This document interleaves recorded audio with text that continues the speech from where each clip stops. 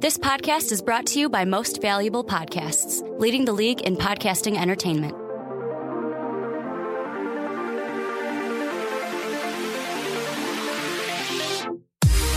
What's up, everybody? Ricky Whitmer here, along with Dave Oster. Hey, everybody. And it's weird to say that. Usually, when I'm a host, I don't get to say with Dave Oster anymore. It's been a long time. Me and you are usually on that side of the table. Yeah, a lot of roomier over here today. Well, yeah, you don't have my fat ass over there keeping up all the room. But you might be wondering, hey, guys, two things. First off, this is the prime time, or not the prime time, behind the pen. It's BTP. And there's no Mike Rankin. Yep. And second off, you might be thinking, guys, we can actually see your faces. Hello, I can see your faces too. And, you know, Dave and I filling in for Mike Rankin this week. A little busy. Said, you know what? I can't do the podcast. I'm like, don't worry, bud. I got you covered.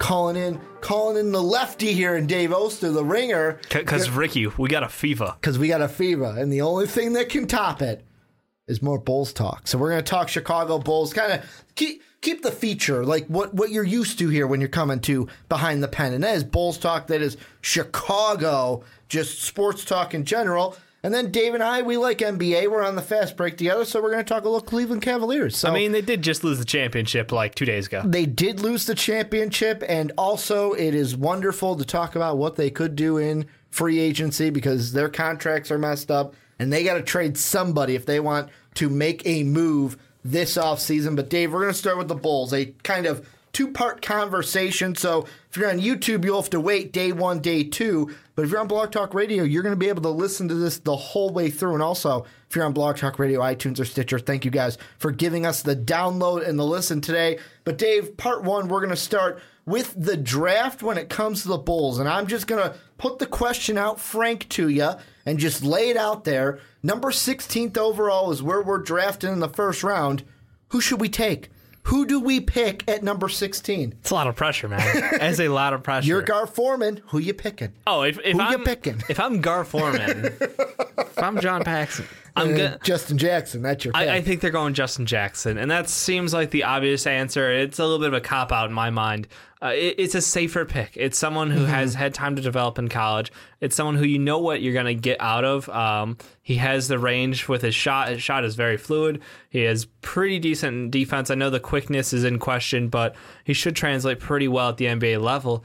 But again, it just feels like it's like, you know how last year we did Denzel Valentine? Didn't feel that good to pick Denzel, did it? Well, it wasn't the sexy pick. And like you said, there's like two things. Before we started to record, you're like, the Justin Jackson pick, because one of the mock drafts we saw had it, you're like, yeah, that's kind of like Denzel. It's not the sexy pick. And then I made the comment of, is there a sexy pick here at 16? Or will we get to 16 and it'll be like, well, all the sexy players are gone. All the ones where it's like, that guy is the guy to help us. I think that's when you start to roll the dice.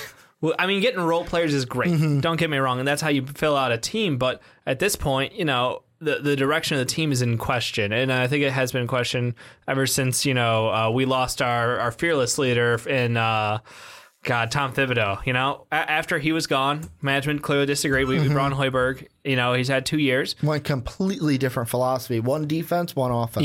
Yep. And, you know, we can't say much about that offense production because it has not been existent. True. So with a team with some aging veterans, you know, possibly under contract, you know, not guaranteed, it all comes down to where do we want to go with this team. And in the draft, I feel like picking Justin Jackson is making a decision for us. That's saying we're going to give it another shot and another playoff push. So we're getting a guy who can be an impactful player.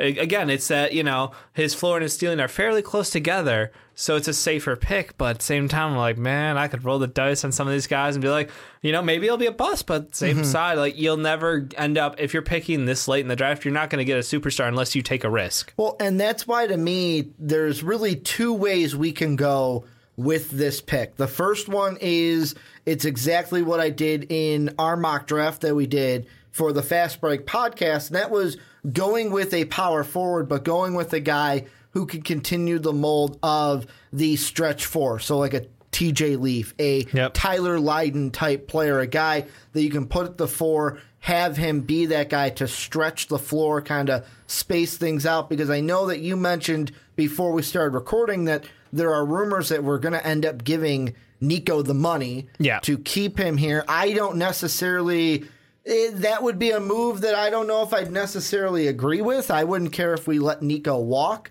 but I don't want, I fear when you say, yeah, we're going to go ahead and give him the money. I fear that this management's going to be like, yeah, we gave him money, and now we're trapped. And now it's not April, and he only plays well in April. Yeah, I mean, that's the unfortunate thing with Nico in our situation is he's had several years with us, and he has never consistently performed at a good level. He's seriously, it's like here one day, gone the next. He'll show up at the end of the season to give you that little bit of hope going into next year. You'll feel confidence, and then he shows up again in October and November, and it's like, who is this scrub on our team who is absolutely off the pick and roll? His 3-point shooting's inconsistent and just total defensive liability. And yeah, I mean, that's the problem. We went after, and that's the question is, do you feel like they'd go with another power forward after doing Bobby Portis, just 2 years ago and seeing a little bit of flashes out of him as well. But again, overall disappointing. If they're going to, the way I'm looking at it is if we're giving Nico the money,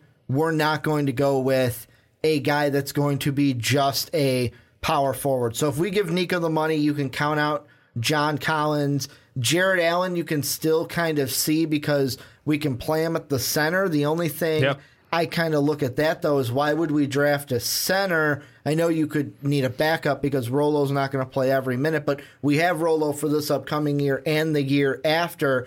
The guy I'm looking at, and this might be a guy where as a rookie he wouldn't be expected to step in and be the starter right away. You can work it, but when he's out there, he can stretch the floor.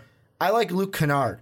And the main reason why we're going to get to the free agent conversation in part 2 of this Bulls discussion. Yep. But one of the main reasons I like Luke Kennard at 16 is because everything that I have read has kind of mentioned, and when people mention names that would be good fits for the Bulls, they're like, man, could you imagine if with that around 21 mil that we have in cap space right now, if we just left all the restricted free agents off the board and just went off after one player. If we could bring in J.J. Redick to kind of space out the floor, man, wouldn't that be good? Wouldn't that be good to get a shooter like that? Well, Luke Kennard could be that kind of a shooter, being the sharpshooting combo guard that he is. And also with that is I say he wouldn't have to step in and start because at the shooting guard position, we already have D. Wade out there. Yeah. And I mean, we could also kind of mix things up a little bit. Number one, D. Wade was injured most of last year, so there's going to definitely, he played especially late in the year, he was injured. So that means that could happen again. Luke Kennard could have an opportunity to start.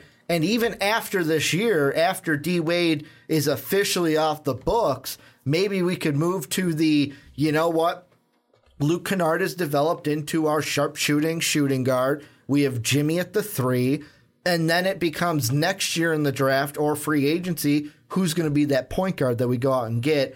Hopefully that Rondo can stay healthy and be our main point guard for the rest of the season. No, I think that's a fairly good strategy. I think Kennard is honestly one of the guys who's kind of been a late riser as of this last week. I think there's a lot of potential with him because he is someone who unfortunately garnishes the comparisons to Doug McDermott, to Nick Stauskas, to all these high scorers in college who, while they were fantastic shooters in college, their game didn't translate well enough to the NBA level. McDermott, I mean, I want to say jury's still out, but it's been a while. We know what he can and can't do. But personally, I think that Kennard has the ability to actually create his own shot, which is the big thing that separates him out from these other guys. And the ability to create your own shot at a shooting guard position is fantastic. He's decent with the ball in his hand. He never was really relied on heavily to be the primary ball handler. But I think that, as I don't know, combo guard's too strong, but I wouldn't feel awful. It's like last year. Somehow Zipser ended up, as a point forward for us at points in the game, which is just downright shameful. Well, and so also, we need somebody else who can be comfortable with the ball in their hand. Well, and you mentioned, because one of the things I was going to say, you mentioned how he can create his own shot. What he could also do for us is because he's not that great of a finisher when it comes to being a guard, he could also be a guy where it's like, hey, I'm just going to sit out there. Jimmy, when you drive, if you create too much people coming in on you, I'll be there. Look for me. I'll be open. Kind of like what we've seen the Warriors do. Yeah. Drive in. Oh, hey, there's Clay. what up, Clay? And then Clay hits the open shot. I mean, unselfish basketball has proven, again, that it's just the correct way to go as long as you have the three-point shooting to support it. Fred Hoiberg, we know, where he had his success, it was due to the three-point shot and having the right guys for the system. He hasn't had the right guys for the system here. The concern, and I'll pose it again, it's past drafts. When do we give up on these guys? If we're saying we're going shooting guard with Kennard, does that mean Denzel Valentine, who didn't get a ton of playing time last year, did get some, but looked very disappointed when he was at the NBA level? He was not keeping up D-League. He was like weirdly lights out shooting. But I mean, what do you do with him? Because now he's a 23-year-old shooting guard with 1 year under his belt and only, handful of games at the NBA level. Look at Campaign as well. He's a young player. I didn't want to do. Well, he's a young player. Yeah, he's only 22. He's younger. That Garpax is kind of like when he talked about Campaign when we got him, point guard of the future. He's our future point guard, which doesn't look that good now. I don't know what he was smoking. Like both of those players, and I was excited when we got Denzel Valentine because I liked what he brought to the Michigan State Spartans, and I thought he could bring that at least off the bench for us for the Bulls. There's a name I actually want to bring up to you because I was looking today at an article on bloggable.com, which is the SB Nation Bulls site, and then this is what the headline reads. I'm going to read you the headline and then ask you about the player. Terrence Ferguson is everything the Chicago Bulls need in a Jimmy Butler complement. How would you feel if we got Ferguson with the 16th overall pick? That's a bit of a reach if you look at our mock draft. We're rolling the dice, and that's what I like. I think at this point we have to make a stab at something because it's that level of NBA purgatory where you're not good enough to be an actual legitimate contender, but you're not bad enough to be a lottery team. So you're not going to strike gold on a free gimme at the top of the NBA draft. So you have to make some moves that gain role players. Sure, you can fill out a roster with role players, but that lands you in the same realm of where the Celtics are now, where they're searching desperately for that superstar guy. And that's on top of hitting the gold mine with Isaiah Thomas at a bargain contract coming off of, a bad trade. So, role players are great. They're not going to win you a championship. They're going to win you, 40 games, and that's about it. So we have Jimmy Butler right now. And that's a right now statement. You have to put that in huge, Well, because there's always trade rumors around Jimmy Butler when he gets to the end of his contract, which is he's got next year, the year after, and then the player option year if he wants it. Right. And as far as this organization and the way it's run with its management, there's always question whether, people would actually want to stay here for the long run. And still, you got to think that player option year, I mention it. He ain't going to take that player option because he's going to want to cash in. Oh, yeah. He's going to want to cash in on the money that already he has seen guys cash in on. The thing that I think of with Ferguson, and maybe it's because I'm thinking of a Luke Kennard and kind of comparing them, because Terrence Ferguson coming in would also kind of fit that same guard position that Luke Kennard would be. The big thing that I look at, the difference between them is Ferguson is more of an athlete to me than Luke Kennard. Absolutely. And number two, I think Ferguson's a longer project or more of a project than Kennard. And I think you got to look at it this way. I'm going to use the example of what we just saw in the finals. In this day in the NBA, and I actually heard, I think it was Carmen and Yurko were talking about it today. It was either them or Waddle and Sylvie, where in today's NBA, the guys kind of like a LeBron James, they kind of lean on their athleticism more than back in the day. Absolutely. Where it's a more athletic league. We're talking about athletes left and right. However, what do you want to go with? Do you want to go with the athlete side, which I'm going to use the example of like LeBron, or do you want to go with just the shooting side and the less athletic, which I'm going to look at the Warriors? Which one won the finals? The more athletic team? Or the team that played, they played team basketball, but they were pure shooters and made their shots. I think that's discrediting some of the athleticism on the Warriors. Someone like Draymond Green, who has the size and the quickness to go, both ways 1 through 5. I mean, the transition games, the Warriors still have that transition game, but I'm talking pure athlete. You're looking at LeBron James. That's what I'm saying. And with me, I would maybe look at that and go, which do we want? Do we want to go with a guy who is a streaky shoot, would have to work on more consistent shooting? I mean, I look at Ferguson's shot chart, I'm seeing a lot of red from beyond the arc, where you look at Kennard's shot chart, it's pure green except for under the basket. Pure green. No, and I completely understand that. The difference is Kennard's also 21 and Ferguson's 19. Yeah. So, it is going to be more of a project. He has the time and room to grow, and he's got the body for the NBA. His shot, well, it's streaky. He has the correct shooting motion, which is all you really need. You need that basis to build off of. It's a building block. Look at Buddy Hield. Once he got the right shooting hand, he was able to score points. No, and that's the thing. So it's as long as there is, some room for potential growth there, streakiness is fine. You can learn to work with streakiness. You can calm down players. You can get them in a rhythm and a groove. That's fine. I think the biggest thing here is whether you want to go for someone, Ferguson, who is just physically more athletic and can be a dynamic player, versus Kennard, who elite shooting skills, but at the same time, he's not going to give you as much all-around game. He might not be the best two-way player. He'll give you effort, but he won't be like a lockdown defender. And Ferguson, there's that room to grow because you do have that really good wingspan on someone who's 6'7". So honestly, it's one of those cases where, for me, I think Ferguson's a roll of the dice. It's a long-term project, but also, again, it's that floor to ceiling ratio. We've seen how quick is he going to get there? Because Jimmy's only got 2 years with us. 2 guaranteed years with us. Until we have to pay up. Right, if he decides to stay. Yeah. So Kennard, again, if he's there, which I think I mocked him earlier than the Bulls as well, but if he's there, that would be great for the Bulls. Ferguson's a roll of the dice. I like going wild card this year because, again, this is one of the deeper drafts in the NBA in the last couple of years. At least up front, we understand that. And that's the thing always. It's easier to look back, hindsight's 20/20, but I like rolling the dice in this case because we could get somebody who has legit star potential this late in the draft. And I think that at this point for the Bulls as an organization, if you say Kennard, if you say Justin Jackson, that's great. And I know where we're going. We're going to be a 40 to 45 win team for the next 2 years. And that's probably it. We're not going to compete for a championship. We're not going to be able to get past that. And then at that point, it's what do we have? Do we have a good core of role players? Do we have? Has anyone stepped up out of their potential zone that we've kind of evaluated them already and gone beyond that and become, really one of our stud players?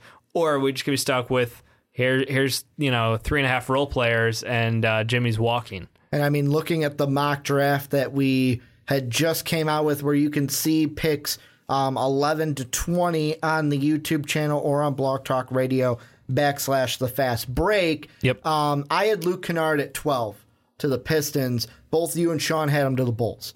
So you actually had Kennard going to the Bulls, but you didn't have him going anywhere further than that 16. I like Luke Kennard. I mean, the only other player that I hadn't mentioned yet that I didn't, only because now you're saying, like you brought up to me before we started recording, the whole Nico thing. Yeah.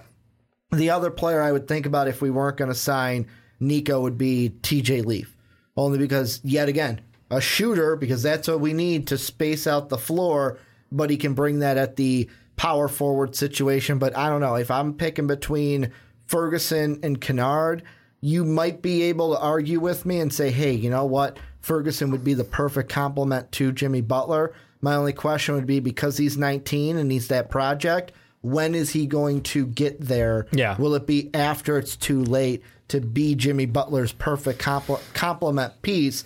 That's why I would go with Kennard, who can give me shooting maybe right away. Yeah, wouldn't have to adjust longer. But I want to move on into the part 2. Before we do that, if you're on YouTube, let us know down below what you guys think in the comment section. If you're a Bulls fan, let me know who are you picking at 16, and let me know what players you're hoping are there. One that we didn't mention that I really hope is there, I just don't think he will be there. I don't think he gets out of the top 10 is Donovan Mitchell. If he's there, I would take him, because then he can play either the shooting guard or develop into a point guard behind Rajon Rondo, and point guard is really one of the big positions that we need moving forward as well. But Dave, let's move into topic number 2. And you know what? Before we start the topic, I gotta let you have the one thing I forgot to let you do last topic is who would you hope to be at 16, Dave? Oh, thank you. You mentioned so much. While we were in between these for the YouTube recording that I got to mention Donovan Mitchell, and you did. If there's a guy who falls, and I'm hopeful, it would probably be OG. Obviously, we don't know a ton about his health coming off that injury, but it's one of those things where it's like, yeah, if he falls to us, absolutely take him. Absolutely. Just the potential, the upside, as long as he can return to close to what he was before injury, worth the risk. And that was a guy on the Fan-Sided Bulls blog that said if we're going athleticism, that would be one of the guys we could take at 16. But what I want to focus on in this part 2 is away from the draft, more towards free agency, and kind of what's the blueprint for this Bulls team and how do we build around Jimmy Butler? We mentioned in the draft part and part 1. If you're just joining us on YouTube, make sure to check out part 1 on the YouTube channel. We talked about Jimmy Butler. He's only got basically 2 years left with the Bulls. He won't take his player option because he'll want to cash in on the big money that he'll be getting with the cap, how it's been going up ever since he's been on this contract. Really, I'll ask you, if you're Gar Foreman, how do we build around Jimmy Butler? What do we have to do for this year and for the future? It's a tough case because to build around Jimmy Butler is also to build around who is your coach as well, because your coach has a system for the player. Usually it doesn't work the other way around unless you're an absolute superstar like LeBron James, where you are the coach as well. So with Jimmy, the GM and the owner. Yeah, with Jimmy, you're playing under Hoiberg at the moment. And Hoiberg's system is, we mentioned this earlier, it was heavily reliant on the 3-ball and passing the ball, all about the movement. Fine, we can work with that at the NBA level. We watch how successful it can be with the right assets on your team. Jimmy Butler is unfortunately not like a prototypical guy you want. He's not a point forward for you. He is still he's still super valuable, but it's one of those things where he's good at a lot of things, but he doesn't really excel at passing the ball out while driving to the hole. So you're not going to get those kickouts like you expect. The one thing with him for me is more like if you can bring any semblance of spacing to this team. We really wanted it from the power forward position. We had both Nico and Bobby there. Both of them really failed to be consistent throughout any part of this entire year. So, I mean, you're at a whiff there. You have Robin Lopez down in the low post. Solid guy. No trouble there. But then you end up in the backcourt and you're at a question mark.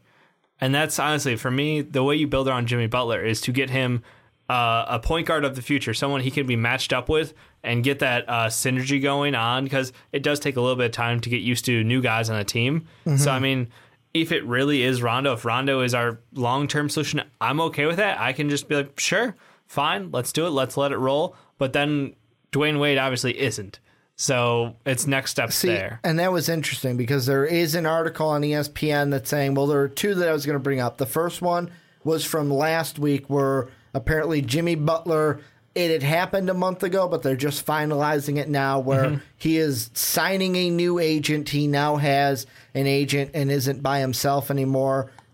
Everyone, the Tribune reported that, and everyone was like, oh, well, does this mean that he's gearing up to leave the Bulls or start negotiations for that new contract? And then also an article with D. Wade, where apparently he met with Gar Pax, had a very positive meeting about the future of the Bulls for this next season and what the roster is going to look like, because D. Wade has until June 27th to decide whether he's going to take that $23.8 million option and just kind of weigh out what the roster is going to look like. So it looks like D. Wade's going to take that option. I mean, who's going to turn down that much money? Who's going to pay him that much? No one else. Because if he wants to go play with his buddy LeBron in Cleveland, they got to, A, we're going to talk about that, get some cap room, and B, he's not going to make nearly that much money anywhere that he goes. And then with Rondo, it's kind of an interesting situation because we can pay him the just over $13 million for this year,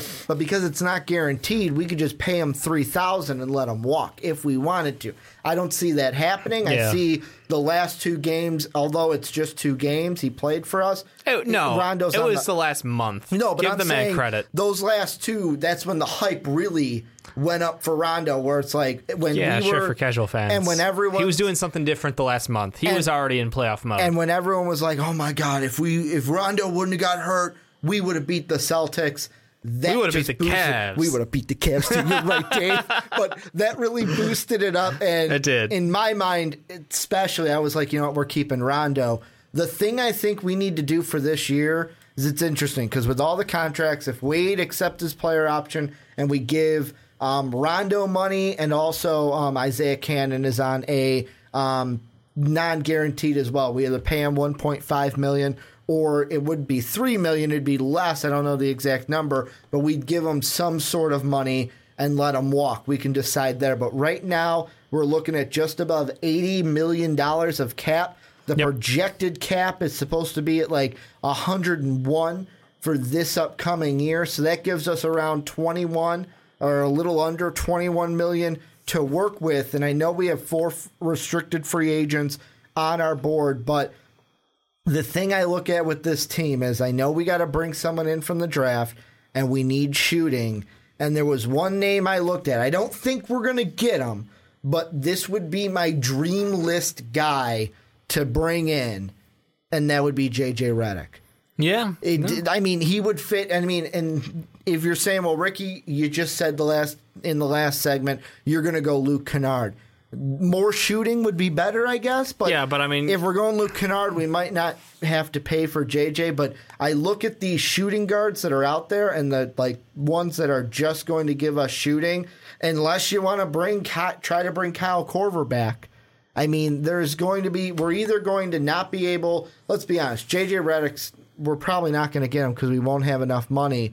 And I know there are also rumors that can Jimmy Butler kind of persuade Kyle Lowry to come over and play for the Bulls? I don't think Zero chance. I don't think we have enough money to get that high with Wade free under agency. contract. I don't know that we go out and drop a ton of money on a shooting guard. I think we get someone serviceable, or you let it roll on. The draft. We'll find out before. Obviously, if we have any faith in Denzel Valentine for the future, if we get another guard in the draft. I mean, otherwise, I could see us going for someone like a Jonathan Simmons. He is a restricted free agent from San Antonio, but we did see a huge amount of hype from him at the end of this year, especially in the playoffs. So someone's going to offer him some money. Why not us? I mean, I'm okay with letting a couple of our restricted free agents walk because, look, Joffrey, none, zero interest. I mean, it was a trash. It was a trash trade. Like we flat out got fleeced in that trade. We knew he was going to walk though. Michael Carter-Williams, hot dumpster fire. Felicio actually has value, but we're probably not going to have to pay a ton to keep him. And it just comes down to Nico. If someone's going to make an offer that we want to match, or what makes sense for us. So in my mind, I'm like, you know what? I'd like to get someone who has been in a great system, good pedigree. He's a little bit older, which is obviously the biggest knock against him. But I like Simmons. I think that he could be a good fit here in Chicago, coming off that bench, leading that second team in scoring. And he's pretty fearless, actually, too. So. And remind me, he's with the Spurs again, right? Correct. That's interesting because the guy that I'm looking at a point guard that he's going to get a little bit more money this offseason, also played in the Spurs system, that I would not be upset if we brought him in to be the backup behind Rajon Rondo, and that's Patty Mills. I wouldn't be upset if we brought in Patty Mills as well. I don't know how much we would have to pay him, right? But I mean, Patty is more of a two guard, but still, he could play the point. I know though. he can. I know. And we only need for this next season. My biggest worry with the point guard is we need someone behind Rondo to obviously play when he's on the bench, but also play if he gets hurt. I do not want another situation where Rondo goes down and the season is shot, or Rondo goes down and our playoff series is shot. Watching that attempt at a point guard position. Because I don't care what Boston fans say, Dave, we would have beat them. We would have swept them that series. No, that's fair. And Patty is a point guard. I'm sorry. He totally is actually a point guard. Well, he's a scoring guard first. because he can shoot threes as well. So it kind of plays to both things we would need. A guy who can shoot from beyond the arc and a guy who can be our backup at point guard. Yeah, I understand the serious concern of getting a point guard. The problem is it's like you're not going to – let's just run through the list real quick for me. It's Lowry's not going to come here. That's pretty much guaranteed. Chris Paul's not going to come here. No, Chris Paul's going to want to get paid. Yeah, or win a championship. The only guy we can't help him with either of those. The only guys that you're going to get, Drew Holiday is a mystery, and he's only a mystery because of his injury. Leads to the question of value, and is anyone going to overpay for him, or will he stay where he's at because New Orleans has a chance to have something really interesting with their current setup of two bigs who are just ridiculous. Well, I mean, I was going to look at anyone below Holiday too. Yeah, that's fair. Like Jeff Teague, is Indiana going to try to re-sign him? I know they have the Paul George situation to kind of get through, and he's going to walk at the end. Do you bring Derrick Rose back? How much money is Derrick Rose going to want in the offseason? Come on. A guy I also look at, and this is, I know that people are going to say, well, Ricky, we kind of saw what he was during the NBA Finals, but as a backup for 1 year, if you can get him on a 1-year deal, would be Darren Williams. However, I think Darren Williams might try to stay with the Cavs if he can, or go to a team that's going to compete. But what guy that's below the top 3 of Lowry? Obviously, Steph is a point guard, but he's going to stay with Golden State. And CP3, would you want to look at if you're the Bulls? Because to me, that's the position we need, because we're not going to get it in the draft. No, and that's fair. Well, we're not going to get out of our first pick. Our second rounder could be a total surprise, and we can get, some outrageous play, but very unlikely. In my mind, I mean, we could shoot for the stars as far as the best of the rest and go with someone like Sean Livingston. I mean, the Warriors have a lot of money that is going to be dedicated to keeping Kevin Durant and Steph Curry there. Livingston could be one of the guys who slips through the cracks. Not saying he will. So he's going to be like I'm trying to think, not a Harrison Barnes where he gets paid, but more like an Andrew Bogut, where it's like we got to get rid of him to keep the other guys around. And that's my thought, is he could be one guy who slips through, because I think it's between him and Iguodala. I don't know if they'll keep both unless they both take really friendly contracts, which I wouldn't blame them if they did. Because awesome situation over there with the Warriors. And plus, Livingston is a Chicago kid, or a Chicago guy, I should say, at this point. So, I mean, that would be kind of the interesting one for me, because, he's got that deadly mid-range shot. And, again, playing for a great system, playing around great people, you do kind of soak up that and bring in that pedigree. And I'm sure, walking in the door with a couple of rings on your hand ain't going to look too bad either. Yeah, a couple rings on the hand into the halls where you see 6 of them hanging from the banner. No, I wouldn't. The thing there would be, like you said, like if I'm Livingston, I look at that team and go, how much you want to pay me? Pay me whatever you want, because I just want a ring.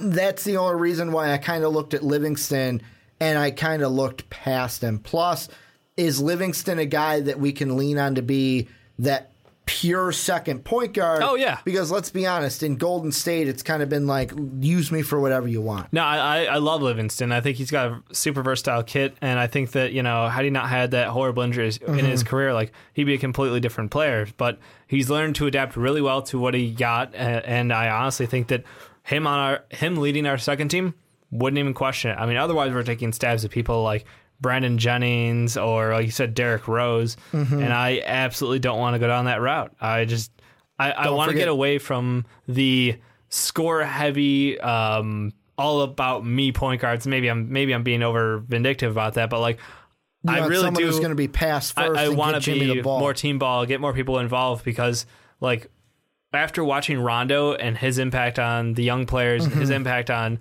being a true leader on this team, that's a guy with a pedigree who is a pass-first point guard, and it might aggravate the fuck out of you when you're watching him pass up on open shots, because he's going to look for that guy for the pass because he has more faith in them making a shot than he does in himself. Fair. I'll get angry about that a couple times, but the amount of times that you're happy he pulled a pass out of nowhere and someone's wide open for a shot more than makes up for it. So as far as I'm concerned, I'm looking for a more traditional point guard, a pass-first point guard who can help lead that second unit, who can score when called upon. It's that gimme, 10 and 5 range. That would be pretty happy with that. So honestly, outside of that, it's more question marks, because you could take a flyer on like a Ty Lawson. You could maybe, I mean, there's a lot of guys who are just like, yeah, he could fill in for us for a year, but honestly, I don't feel good. I'd rather go young. Honestly, if I got the chance, go in the draft, find someone you really like, whether it's someone in the second round or we make some moves to get a younger player. Go find yourself a young point guard who has potential to grow under Rondo. Well, we traded for a young point guard last year. I mentioned him in part one. I have zero faith in campaign. And zero. We saw how that worked out. I'm not saying that every young point guard we bring in is going to be the same. He was trash in OKC. I don't know why people expected him to not be trash here. He had some flashy dance moves. Yeah. Him and Russ danced. When your contribution is sideline dancing with Russell Westbrook, that's not a basketball player I need on my team. During the pregame when they had their fancy dance moves. No, I'm all about the youth movement, though. Does this team look to any other options outside of the guards? And the one that I kind of look at is, and maybe this is just me and feeding into those rumors that you kind of hear out there, is there any way that we maybe throw a flyer at Taj and say, hey, want to come back? Want to come back, big guy, or are you going to Minnesota? I mean, I have a feeling like he's not going to want to come back. It's not saying he left on bad terms by any means. You know, we all understood the situation, but it's just a matter of like, what are you coming back for? You know you're not going to win a championship with this current roster. You Plus, could get yourself you fit in the system too. Yeah, you could get yourself in with a team like you said, Minnesota, where we kind of assume because of the Thibodeau connection, and get in on the ground level with a team of rising stars who look like they're absolutely ready to take over the league in the next 3-4 years. So honestly, if I were him, I wouldn't come here. I don't blame him. But we're a big market, so I think like we have some ability to pull in people, but it just comes to the question of like, are we really going to go for a top-tier player in free agency? I have very little faith in us pulling the trigger on that. And that's why when I saw the articles about the Jimmy Butler, Kyle Lowry connection, that intrigued me because I'm like, you know what? Like, Jimmy Butler's been the guy, like, one of the reasons why I guess D. Wade decided to come here was Jimmy was texting him on the phone, like, hey, come to Chicago. Like, Jimmy Butler is different than Derrick Rose. When Melo was doing the whole recruitment thing, and Derrick Rose was like, nah, I don't do that. If you want to come here, come here. If not, we cool. Jimmy Butler's different. Jimmy Butler's the guy, hey, come here, let's win championships. However, we're still on the side of, well, Jimmy, in 2 years, are you going to be like, yeah, I can win here? Or are you going to be like, oh, L.A. looks pretty good out there. Ooh, Boston looks pretty good. Another team. Are you going to go somewhere else for your brand? Because this is a player league and it's all about getting your brand bigger and bigger. I mean, don't feel like you're restricted. I totally agree with the sports. I get these sports is unrational. We get angry when players leave their hometowns or leave the town they're playing in. That's where we live. Mobility is so free now. They've earned it. It like that's how the NBA is now. And I wonder if Kyle Lowry, who last year his contract was at $12 million. Of course, it's going to be a little bit more this year. Is there, like, I know at the beginning we kind of wrote it off, but I look at that and I think and I go, can Jimmy Butler really persuade him to take a $20 million contract? Go away from Toronto and say, this is what we got. And if we're signing Nico, it's going to be a little bit less than 20 because we're going to have to sign Nico. We could eat luxury tax. Nico, I guess.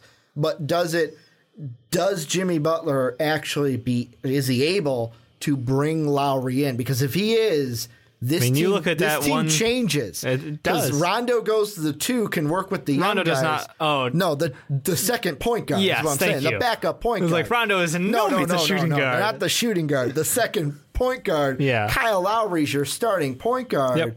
And that changes our team drastically. Huge. And the chemistry between Butler and Lowry when they work together in the USA basketball, they have that together. So that is something that we can use. And then on top of that, you have D. Wade. And that 1 through 3 is looking really good. It changes things. The problem is, you have a non-consistent 4. Both, your starter and backup. And then your 5... You have Rolo, solid 5. Behind him, Felicio's jury's still out. I mean, he's a good backup player at best. And this is where I hate the NBA season. And the reason why I hate it is free agency needs to be before the draft.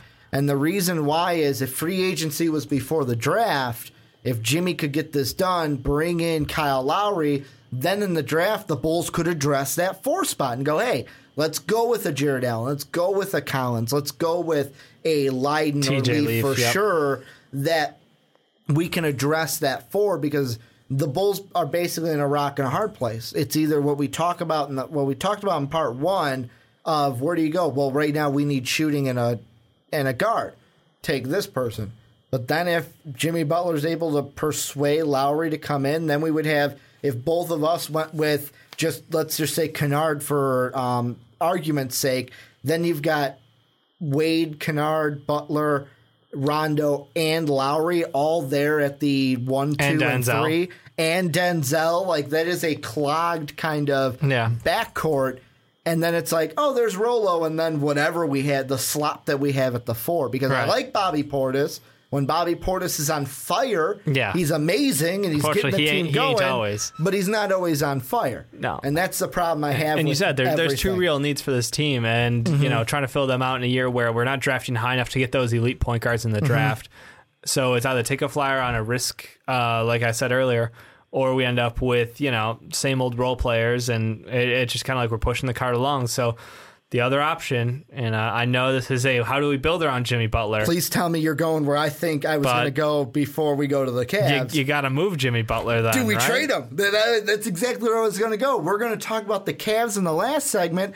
Dave, I was going to ask you, do we trade, to contradict everything this segment's been about, do we just say screw it and move them this offseason? Let me preface this with, we know the Bulls won't be able to win a championship this year. Or next year. Probably next year as well with the current roster. But can we compete? Define compete. We can make it to the playoffs, sure. Okay. That doesn't do anything for me. We're not beating the Warriors. No, we're not beating anyone of consequence. We're not getting to the Warriors. So the thing is, it's like, I'm cool with building around Jimmy and just knowing that the fact that, we need to make better contracts in the future for our shooting guard and keep building around that. That's fine. But that means our window is probably 3 years out, at least 4 years in all seriousness, unless we make some really crazy free agency moves. Barring that, if we want to do a rebuild at this point in time, Dwayne Wade's done after this year with the Bulls. We're not going to pay him another $20 million to stay in Chicago. Rajon Rondo, done after this year with the Bulls, unless he wants to stay with the Bulls for some reason. But my mind is he's going to a contender. Yeah. So that leaves us with a whole lot of options as far as contracts and money, and as far as players on the board. Like, I honestly think if we could work a deal to get Jimmy Butler out of town and get, whether it's the Celtics for the one and then some, or if it's for, mystery box somewhere else, I just think that the best way to address all of our needs is to go clean slate and build towards, if you have faith in Hoiberg, we're building towards Hoiberg's system with Hoiberg's guys and let him take a legitimate shot at it. And I understand that I don't totally advocate the let's wait out the window, but you have to build up and know your own window. Don't try to avoid the LeBron, Golden State. It's just know your own window. And if we're not going to be able to support Jimmy Butler during his prime, he's 27 now, so we have till he's 32. So we've got 5 years. It's not like urgent to get something done immediately, but if we can put him out there with some guys by year 3, by year 4, we're in great position. If we can't, and we don't have faith in our front office there's no shame in just going, you know what? The best move for our team is to go get some young guys who have potential to be studs in this league again, and we can build around on better contracts and a better time frame that fits for us. Here's the thing, and this is what it comes down to with the Jimmy Butler trading conversation that you have. Yep. The thing that I mentioned earlier, Jimmy Butler is a recruiter. He is a guy that will text guys, be like, hey, what do you think about coming here playing? What era in basketball do we live in? What's everything that people are talking about after this last finals? It's a 2-word term, Dave. Starts with an S. LeBron doesn't think he played for one, but he did in Miami. What super era? Team. The super team era. Why? Part of me wonders, why trade Jimmy Butler and look at, okay, we can get a younger guy in here. We got Cap coming off. I look at maybe this next year, sign some low guys. Some guys that are like, okay, they're competent. We can get them in and get them out. Another 35, 41 season? I would be fine with an 8 seed at the best. I would be fine for one more year to get Wade off the books, to get Rondo off the books. I would like to re-sign him. It just depends on how much we would pay him. And then having a ton of cap to basically go, Jimmy, who do you want us to play? Who do you want us to bring in? We got the cheddar. Who do you want us to go for? We're building this around you. Yeah, you're our guy. Bring in your big 3 and let's do this. Like that's assuming the era that, in. There are people who want to come to Chicago at that point because they've just watched us suck for 2 straight years. And you know what?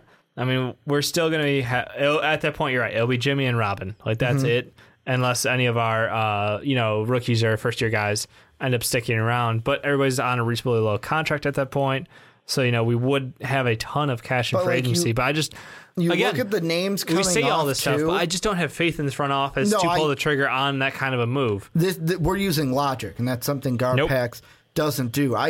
Wonder Twin powers. I think about the names that could, that everyone's talking about for the future. The Paul Georges, I'm not even going to say LeBron. You can say wouldn't LeBron come James? here anyways. Like the LeBron James, and I mean the thing that, and this is going to get us into the Cavs segment. I can know with LeBron is, and it depends on Jimmy's relationship with him. Would Jimmy be able to sway him over, or sway a Paul George over, or sway a big guy over, two of them over to say, come, basically be the D Wade of this Bulls team and say, come play with me. We got tons of cap room here. It's basically, we can come here and with you and me, we can easily run this East. The only problem is, can he get the right guys in the right system, and can Hoiberg be the coach to beat the Warriors? That's the big question. When your last two biggest fish in free agency prior to this year were Carlos Boozer and Paul Gasol, who was 34 at the time. I don't know how much you can pull into your town. And those were on good teams. Like, those were legitimately good Chicago Bulls teams who were in the playoffs, who were in the thick, who could go deep. And that's names you pull. You lost the lottery. Can I ask you this, and this will be the last thing that we do before we move over to the Cavs? Do you think the big free agents are afraid to come here because of the Jordan shadow, the Jordan cloud? I don't know if afraid. If I fail in, if LeBron came here and failed in the final, if he came to the Bulls, let's say the decision, he came to the Bulls, got to that first finals and lost, we gave him shit for losing that first finals. I don't know. Him, Bosch, Derrick Rose probably would have been fine. I know, but let's say everything played out the same it did, but the jerseys were different, how many trade the bum, get him out of town, he's nothing, can't do anything to Jordan? Wouldn't have mattered. I mean, he would have got his 2 rings right after, because that's what he did right away with the Heat. But we probably would have been... Yeah. The way this city is, and maybe we've been spoiled, where in the 90s, we went to the finals, and it's if we went to the finals, we won the finals. Not only were we winning, we weren't going to Game 7. Yeah. None of this Game 7 stuff. I understand. And that there is probably part of it where, stepping in the shoes of a legend, the go to the game, it's hard to do. So I could see someone like LeBron where, up to this point in his career, he's been kind of teetering on that line of this. But now that he's 3-5 in finals, I don't think there's any fear left in him. I think he's just going to go do him. He's going to, whatever situation makes best sense for him, that's fine. So I don't think for everybody that's the case, but I think for some people it might be. It might be a contributor to why they would avoid Chicago. But I think, look, we're the 3rd biggest market in the United States. There's no big concern about that.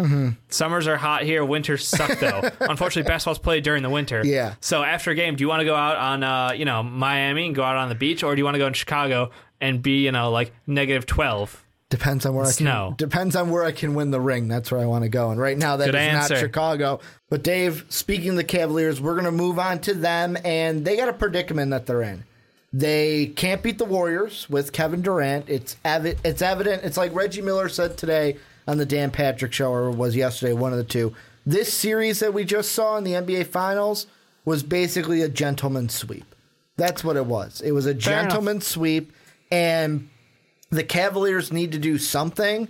However, they don't have a lot of moves that they can do. Like free agency, they're pretty much locked down, basically because of the contracts of Tristan Thompson and J.R. Smith being a butt ton of money. They have no free agents coming up this year. However, they have 2 guys in Tavares and Felder that are not guaranteed, that they can pay some money to and let them walk.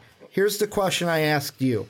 This offseason, should the Cavaliers trade either Kevin Love or Kyrie Irving to help the team in some way to maybe beat the Warriors? I think they have to. I think that otherwise you're just being complacent, and without adding something, without changing anything, how can you expect a different result? I mean, the Warriors team we saw in the finals was just dominated in every fashion possible. LeBron James averaged a triple-double in the finals. And nobody even wanted to talk about it. There were some people that mentioned it, but he averaged a triple-double, and that wasn't the thing that we focused on the most. It was the fact Warriors. that you couldn't win more than one game in which the refs were just atrocious in. I mean, it's almost shocking how far the gap is between these two teams. So I don't think that there's anything that you can do to retool this team as is to win a championship. I think that you do actually have to move a piece because of the situation you mentioned with contracts. Tristan Thompson obviously was a staple for them getting up to that point and definitely helped out, especially in that Celtics series. But he was not the Tristan Thompson of old. He was not the guy who dominated the paint for them in the last playoffs. So honestly, it was disappointing from him. It was disappointing from a lot of the role players. I think if you have to move someone, it's Kevin Love's the easy guy because he had a really bad performance to finish out the finals. So I think that when it comes down to it, like, he has the most value left on the table. So he's still a young enough guy, and he still has a decent contract, So it comes down to the point where it's like you're just in the middle. You're, 22 million, 24, 25 mil. That's solid for a player of his caliber. And when he's the number one guy on a team or the number two guy on a team, he can shine. And when he gets to play his style of basketball, again, we've seen it back in the Minnesota days when he's dropping 20-20s all the time. But this is a Cavs system that he does not fit into. His play style, he's tried to adapt to it, but at the end of the day, it's just not the right fit. It's square hole with a round peg. It's not going to work out perfectly for you. So in my mind, Caleb's the odd man out. You might have to, use him plus something to open up options for you, but moving him seems like the most logical option at this time. Well, and here's the thing that you got to think about, too. When it comes to moving either Kyrie or Love, I agree with you. K-Love he's the one that you got to move because you're not going to look and say, hey, you know what? Let's get rid of our 25-year-old point guard. That's the number 2 LeBron James. Also, let's move the guy that in case LeBron leaves after next season could be the guy to still hold down the fort while we figure everything out. Yeah, let's get rid of him. Obviously, Kyrie is not the one that they would look to move. He'd be there. Like, it's an option of, like, maybe if the right offer was there, but it's not going to be there. K-Love is the guy that you're actively looking to shop because the thing that it looked like in this series was there was, like, one game where K-Love, it's like, wow, he actually got going. And I believe it was the game, he was 3 or 4, where the entire Cavs team got going in that one. It's like, okay, they're going to win this one. Either or, they both had a chance to win the ones at home. The Warriors just stole away from them in Game 3. And the thing that I look at, in Tristan Thompson and J.R. Smith, the thing that's the worst about them, they're both locked down for 3 years for Tristan Thompson and 3 years for JR if you decide to give him that last year. It's non-guaranteed that last year at about $15.6 million. You can still give him money and let him walk, and that's what you might do depending on how you are down there. But the thing that I think about with K-Love is what team is going to give you, because you're not going to be able, if you're going to trade for guys, because let's be honest, if you're trading K-Love, you're trading for a veteran because LeBron James don't play with rookie. He doesn't play with young players. Correct. There's a reason why Wiggins isn't on this team. Exactly. And the thing that I was thinking about that a lot of people have mentioned is, man, the Cavs made the right move at the time to win a championship, but they made the wrong move for their longevity, and that was the Wiggins K-Love trade. Bringing in K-Love did its job. Mission accomplished. You got a championship from the Warriors. However, longevity now we're looking at it going, man, I'd like to have that young player on my team, especially how things are playing out in the long term. And with K-Love, everyone's talking, well, they can trade him for Carmelo Anthony. They can trade him for Jimmy Butler, for Paul George, for this vet, for that vet. The thing that I wonder is because you don't have a high, like, I wonder if one of those teams are going to go, yeah, you know what? We value our guy more than your guy. What draft pick you going to give us? What extra? They don't have anything. They've already moved every piece they can. Exactly. Like, this Cavalier team is stuck between a rock and a rock. It's not even a hard place. It's just two things that are not going to move, and the space is like this small, where it's like I can barely wiggle through it. Yeah. No, and that's fair. I honestly think like J.R. Smith's contract probably isn't the worst thing in the world. I know he didn't show up until like the end there, but again, he's a streaky 3-point shooter who can hit threes. I mean, he has the classic like you know how how Clay and Steph have like the FU three. Yeah, like he's like the why the F not. Yeah. Like it's like because I can. Like that's just how he goes. So I mean, getting him involved, we saw the perks of that. It's just. I think that like Shumpert is probably the guy who he had in my mind one of the worst series, and to the point where I was like, I don't even want to see him on the floor anymore. I think that if you can move him for someone, same rough contract range, might be worth your time. You might have to do like a pick swap and that to get him out of town. But K-Love for if you want to go for Jimmy, for Paul George, for Carmelo Anthony, I think that's the best chance. And I think out of those three guys we listed, if I'm being realistic, it's probably going to be Carmelo Anthony. I think a lot of it comes back down to the relationship with LeBron James. I think LeBron wouldn't mind playing with any of the three guys, but Carmelo Anthony definitely fits in the most with LeBron James and Kyrie Irving. And the way that this team plays, and unfortunately watching this team play, there's such an ISO-heavy team. Like, we're just adding more guys to that. And that's kind of a weird situation because we're talking about how much success the Warriors are having with this team ball, basketball, all this movement, but they do have, KD to rely on when they need to go ISO.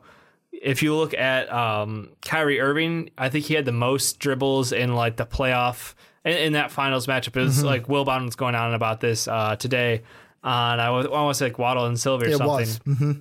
And it was really interesting concept because you don't really think about how much time the ball stays in the hands of Kyrie Irving throughout the game. And you'd expect, LeBron James to be the guy, but he gets the ball in his hands. He looks for the open guy. He's a passer. He's a distributor first. Kyrie Irving is more of that ISO player. So I think that if you want to get another piece to go with it, you have to play in kind. And Carmelo Anthony is the right choice. It's just a matter of like, will the Knicks comply? When's their time right? And that's one of the things that was brought up from, I want to say it was either Doug Gottlieb or Colin Cowherd on The Herd, where they were talking about CP3, because everyone's like, well, you can move things around. That's the only way, first off, you're getting money if you're the Cavaliers, is you've got to move things around because you're going to be over in the luxury tax. Well, they're paying luxury tax regardless. You're paying it because the cap is at 101 and you're well over that. You've got to move things around. The only thing you can offer a veteran right now is the veteran minimum, which CP3 wouldn't take. No, somebody else will, but not him. However, if you want to bring him in, either one of them, Gottlieb or Cowherd, brought up the point of that wouldn't even be a good fit with LeBron because you'd be having the same problem that the Clippers are having with Blake and CP3, where both of them want the ball in their hand with LeBron and CP3. Both of those two would want the ball in their hands, right? And it doesn't fix the problem that you have right now where LeBron wants the ball in his hands. In order for Kyrie to do his ISO thing, he needs the ball in his hands. And so are we saying that Kyrie is the problem with the Cavs? He might be. And, like, the only reason I say, like, it's weird because K-Love, I can see why it's like, let's get rid of him. He hasn't performed as well as Kyrie and LeBron, because Kyrie, look at it. When LeBron had 30-some points, Kyrie in some of those games was right behind him. Oh, yeah. And sometimes Kyrie had more points than LeBron. However, if LeBron's going to go to this, I'm going to pass the ball. To this, I'm going to pass the ball. You can't have a guy that's all ISO. You can't have LeBron be your pass-first point guard or point forward. Yep. And you can't have Kyrie Irving, who's a ISO point guard. So if you, like, I would move K-Love first, but that's why I made the point of if there's an offer out there for Kyrie Irving, I'd look at it. I would look at it. I'd look and go, okay, let's think about this. It wouldn't just be a glance and then no. It would be a, what can this trade do for me? Because, I mean, Kyrie Irving, if you want to keep LeBron in town, you got to beat the Warriors. You got to put a team together that can beat the Warriors. Because one thing we know about LeBron, it happened to him the first time in Cleveland. It happened to him at the end of his time in Miami. And it looks like it's happening now. He's starting to feel trapped. And LeBron don't like being trapped. No. When he feels trapped, what does he do? Bye, honey, and walks out the door. That's what he does to these NBA teams. Yeah. That's what he does to these NBA teams. Bye, and he walks right out the door.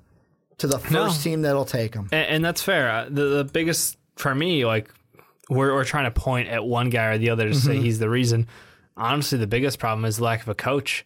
If you had a coach with a system, with a scheme, then you could... not that guy? No, he's not. He lets them play their game, which credit due. There's something to be said about that, but when your team doesn't have the answers and they turn around and look at you and you're just getting stepped over again, I mean, what you gonna do? I love that thing. You sent it to me and Sean in the text group where it was the press conference. He just thinks back of that that step over. But yeah, there are so many times I look at Ty Lue and I go, I can't help but compare it to Eric Spoelstra, because that first year with the Heat, we love to make fun of Eric Spoelstra. How, you know what, he's just LeBron's the head coach. But as it went on, I believed in Spoelstra from the get-go. Eric Spoelstra knew, and developed into that, no, guys, this is what we're doing. I'm the coach. This is the system. And he actually was a coach. Ty Lue isn't a coach. He has shown us nothing. He's shown us nothing. I think that if they had a solid presence on the sideline, they could run a system, and that it wouldn't be this blame game between Kyrie Irving and Kevin Love, or the entirely ghosted bench, where, you know, LeBron James sits for 2 minutes and they're minus 13. Like, how is that even possible? How can you not let your best player sit down for 2 minutes without going negative double digits? That's insane to think about. So.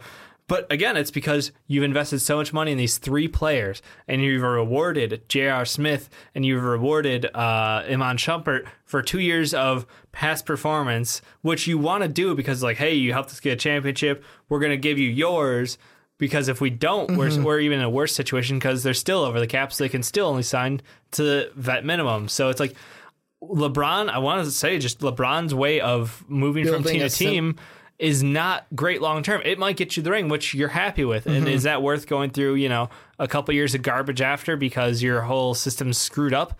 Maybe it is. I think it is for most teams. I think I would be okay with that. LeBron's way of building super teams, and I'm going to say that because I don't care what LeBron James says. He's been on a super team before. Maybe not this one, but Miami was. And I'm going to give a shout out to at Ty's B-Ball Slam, who sent out a tweet and then put me in the reply so that I'd see it, and I actually retweeted it. He actually had a good point after the finals. He said Golden State built their team the right way through the draft. When you build through the draft as well as they did, it attracts big-time free agents. This has been happening for the last 30 years. Why is it suddenly wrong? Because the W's have done it better than anyone before. And the way that, like, we're looking two ways of how to build super teams. The Warriors have done it. We're going to draft the guys, let them develop. Like, they had I want to say it was the GM of the Warriors on First Take, and he said, yeah, we took a stab at Steph Curry. And with the ankles and everything, we gave him the prove it to us contract, and he did. Like, that was a gamble that we made. But they went through the due diligence to draft Clay, to draft Draymond Green, to draft Stephon Curry. Whereas LeBron's way of building super teams is, I'm coming to this team, boom, boom, boom, you're coming in. And a lot of times, if you do it like they did in Cleveland, you're trading away K-Love.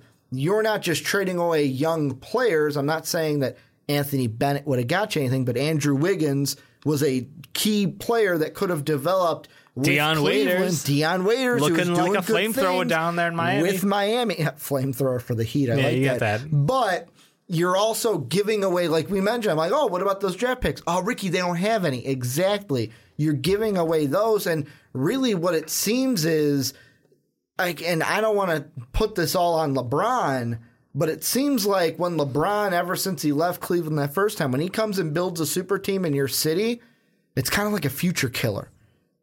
And it kind of mortgages your future. You are mortgaging your future, but you get that one ring and it doesn't matter. You're selling your soul to the devil. I'll take the baby Bulls. I'll take the baby Bulls for another 3 years for another ring. Absolutely. Yeah. You're basically selling your soul to LeBron to get maybe one ring. And the difference is, though, like I get the, we'll give them credit for doing it the right way for the Warriors. They had a bunch of picks. They panned out. It's a lot of luck, too. It's a lot of luck that all of your guys panned out the way they did, and they put together, that 73-win season without KD. Look at what they did, though. They had Mark Jackson, good coach. Yep. They fire him, bring in Steve Kerr. Boom, next level. That first season with Steve Kerr, a whole nother level. Yeah. Just with the right coach, which Cleveland doesn't have with Ty Lue. They do not have a coach. So the thing is also that the unknown factor of being able to pull in someone like Kevin Durant, which unheard of up to this point. I mean, it was LeBron James was the first guy to leave, but you saw why. It was for the system. It was I'm taking Bosch with me. We're going to do this thing up. And this is a guy who's leaving for a team that he lost to, and it was just, that doesn't happen. So saying that, they did it the right way, I'm like, doing it the right way through the draft, sure. The fact they won 73 games with that team and with minor free agent adds that were pivotal, like the Andre Iguodala pickup, credit due there. Getting Kevin Durant and winning a championship is just kind of like, yeah, all right, whatever. I mean, I'm sorry. I don't want to give you too much credit for that because that's not a surprise. I'm not going to blame him. Who would say no, though? Yeah, I'm not going to blame him. But I'm saying, as far as building a dynasty, doing it through the draft is the way that the NBA encouraged you to it because you have that salary control. You have that control over who's going to cost you how much money for the future, how much over the cap can you go in luxury because regardless, we own this guy's rights. So I think that, there's something we said about that, and seeing LeBron go to the next team, just going to say it. He's probably going to go after once he's an unrestricted free agent again. Which will be after, I want to say, this next season is when he can walk away. 2018, he's got the player option, and he's going to decline that. Yeah, so I'm going to see him going to a team that right now probably has a couple of good young kids on them right now. So what you're saying is L.A.? I mean, it's one of... I'm not saying it because of that. I'm just saying because the rumor out there is because his family is set in LA. The media is in LA. Everything that you want to do as a professional after the NBA, your life, your career extends off. Yeah. LA is the correct place to go. So, I mean, there's been a lot of talk, I think, on The Jump, on ESPN, on even FS1. Waddle and Sylvie haven't covered it yet because they don't care because it's not Chicago. But the thing is, it's not just my crazy idea. This is being talked about for a serious reason. And here's my question, my mini question about the Lakers is, would he go there because the one thing, and we've seen it with LeBron, if he's going somewhere, he's going there with veteran talent. He ain't going to sit there and teach Andrew Wiggins how to play for 2 years. No. He's getting Kevin Love, who he knows can play. I mean, maybe you learn the lesson. Maybe you learn the lesson that, hey, that's not sustainable for me. Maybe I go to a team that has some vets on there that some not. Maybe Paul George is already there. Who knows? Maybe Paul George is already there. But one of the deals that is being said, and this is the one that, because like I mentioned, there's the Melo one, there's the Jimmy Butler one, but the one a lot of people are focusing on, and the Ringer actually had an article about it. It says, Cavs want to beat the Warriors, trade Kevin Love for Paul George. I'm putting you in the seat of the Cavaliers. Sure. What is your pitch to the Pacers to get Paul George and the key piece is Kevin Love? Yeah, okay. So if I'm the Cavs. You're the Cavs, and you want to, what would you even say? Paul George's contract is 1 year. Kevin Love's contract is 3 years. Now do the math with me here. Paul George ain't going to stay in Indiana after. So you got 3 years of Kevin Love or 1 year of Paul George. Which do you want?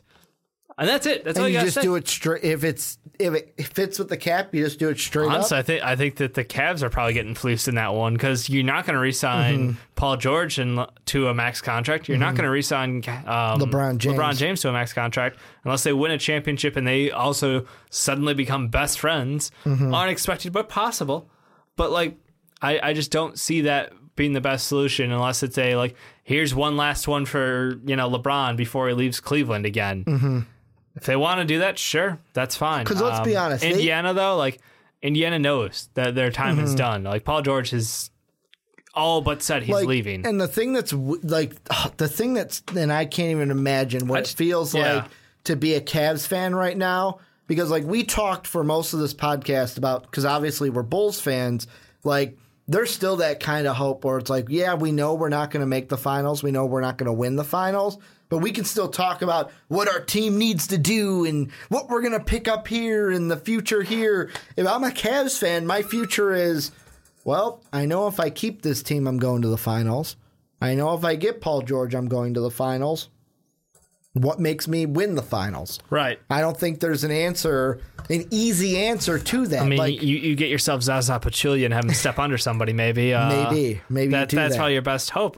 Honestly, it's Warriors, Spurs, Cavs, everybody else, and it's a long drop off. And that's most of the West and then the East. I mean, yeah, you know how that works out. But the thing is it's just that like the talent gap between teams and talent of players, talent of coaching, the impact of that is crazy. And you're right. The difference is like if you swapped K-Love and Paul George, I don't think that, it makes that big a difference. Might go to 6 games. That's probably it. I don't foresee Paul George making or breaking that. It almost did go to 6 games. They brought it within, 5 was the deficit they brought it to? They brought in the fourth close. Quarter or at the beginning of the fourth quarter of that last game? The thing is, it's just like, I don't know how you can contract Magic yourself to a team that can beat this Warriors team if they keep it together. It's it. It's just one of those things where I don't have an answer unless a bunch of guys go really unselfish, take like the David West route, ring chaser. I'm going to go get my ring and want to play for LeBron James and team up against the Warriors. But honestly, I see it the other way. I think more people are going to go to I think the Warriors will be like, yeah, so we only have enough money to pay, KD and Steph and Andre Iguodala. And the rest of our guys are going to go. Who wants to come back on contracts for vet minimums for us?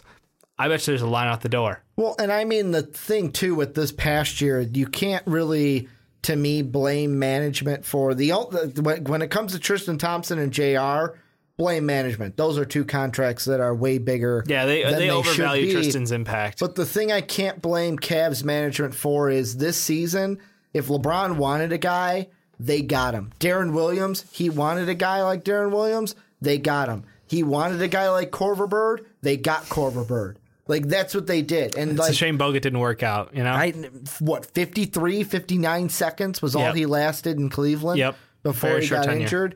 And, I mean, you might be sitting there going, well, if he played, it would have been a different series. Maybe, but like Dave said, it might have only gone to 6 then. Yeah, it might have been Warriors it's one of those in 6, cases like where we said.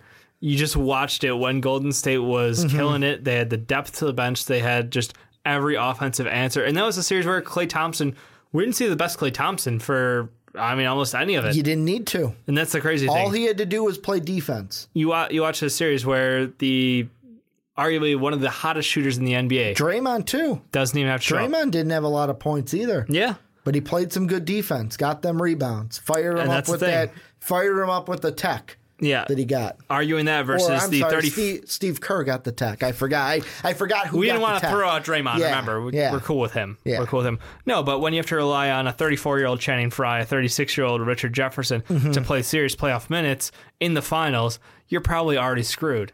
And so you're at a point with this Cavs team where you don't have the ability to go out and pay for top tier free agents. So you have to make a deal to get one of your big 3 out of town to get back some sort of value.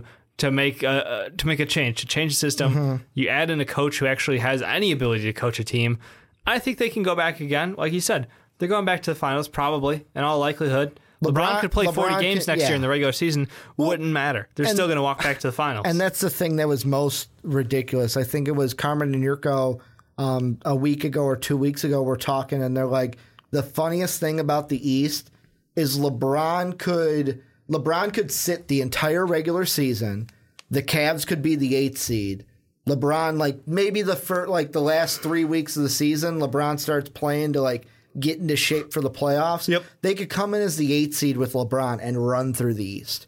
Yeah. Doesn't matter what seed they are. Clearly, this opens up the possibility that LeBron goes bow on this stuff, and he's going to go play football for the first half of the year. Goes play with the Cleveland Browns? Yep. God, I'd feel bad for him. But no, it's one of those situations. You're right. It's just LeBron is so good that adding him to a team makes him an instant contender. That's why I have that fear that's Cleveland can go all in on this next year and make that deal for Paul George and swing anything else they can in trades and vet minimums and everything. But it's knowing that next year you're risking losing everything but, Kyrie Irving. Well, and that's why the thing that I think that I'm leaning towards with this Cav team, I know we started with the big question was who do you trade, Kevin Love or Kyrie Irving? I think the guys that I focus on are maybe I look for trading Tristan Thompson and JR. Just to get those bad contracts off the team. And Shump. I really hate Shump. I don't know why. Get those bad contracts. Well, the thing with Shump and the reason why I wouldn't put him in there is Shump, I think you can wait until the trade deadline. And the reason why is he's got this upcoming season and then a player option. You might be saying, well, he's going to decline that option to bank up, and then we can just say, no, you're gone. Potentially. And then get rid of him that But again, way. how many years are you counting on having LeBron James in town for? Well, one this next season. That's what I'm saying. So you either go all in for the championship next year, or you potentially kiss goodbye, the future, and you're stuck with whatever's left. So if I'm them, Tristan Thompson, JR, and then like you said, I'll throw Shump in there. Try to just trade them to get them off the team to open up cap room. There's still no cap room on this team. And then try to see about moving K-Love. You've got to move too many pieces on this team to bring in a guy. You're pretty much rebuilding an entire team around LeBron and Kyrie in one season. It's a big ask. And if they do none of it, they're still making the finals, probably. And I am totally happy that I am not in the front office for the Cavaliers because I would be sweating right now. Yeah. I'd probably be sitting in my office sweating. And one thing, if you guys don't know, I'm not a big drinker, but I would probably be drinking. I'd probably have like a rum and Coke just sitting there going, what's your answer to sell LeBron on coming back after that? What? The whole... If they go next year, they go to the finals, they lose again in the finals. He's gone. I think no matter... I think unless they win, he's gone. And I don't see them winning. I don't enough. if the Warriors, when the Cavs and the Warriors meet again for the fourth time, Warriors will win. Because, unless something happens and the Cavs do trade Kevin Love for Paul George, then we can talk about it. But even with Paul George, I'm not sold that the Cavs can do enough to bring in enough to beat this Warriors team. The only way you're going to beat this Warriors team is if there's a huge injury. Unless you go Tanya Harding on them. Thank you. You're not going to win. That's my reference. Well, I made the Zaza one earlier. I figured you didn't say it, so I'm going to bring in the Tanya. Unless you go Tanya on the reigning finals MVP, you're not going to win this game. You're not going to win this series. And the Warriors, we could be looking at our modern day dynasty. They could be set up for a couple more. Let's not get ahead of ourselves. I'm saying that first series could have been really ugly for them, and it could have been over before it even started. That's what I'm saying. I'm saying we could be looking. Don't want to crown their ass. Well, I did because they just won the final, so I'll crown their ass all I want, Dave. But any other things with the Cavaliers or with I feel bad for Sean because we're just shitting on his boy K-Love. Yeah, that's mostly he does love K-Love. Yeah, but do you like skinny K-Love or fat K-Love? I'm more of a T-Wolves fat K-Love guy. That's what I am. Fair enough. I'm more of a T-Wolves K-Love. But we're gonna wrap this up for Behind the Pen. Mike has let us borrow Behind the Pen for long enough to be the therapeutic talk of Bulls draft and Bulls free agency that me and you were talking off microphone. That it's therapeutic whenever we're able to just come in here and talk about the Bulls and then kind of take a look at the Cavaliers and just kind of their situation. Talk about. Damned if you do, damned if you don't. I don't know. I don't have a strict answer. I know that someone in the comment section is going to go, well, Rick, you asked a question and you don't know what to do. I don't know exactly what to do. You guys tell us. I know they could, but yeah, you tell us down below in the comment section. Make sure to hit us up on Twitter. I'm at Ricky Widmer. Dave, he don't tweet. That's why it's Dave_don't_tweet. And then Most Valuable Podcast is at Most Valuable Pod. Also, besides hitting that like and subscribe button, go ahead and check out patreon.com/Most Valuable Podcast. Want to thank you guys for checking out Behind the Pen, and thanks to Mike Rankin for letting us kind of take over for him while he's off this week. Mike will be back next week, but as always, have a good day, everybody. Thank you for listening to this MVP podcast. Follow us on Twitter at Most Valuable Pod for more great podcasts.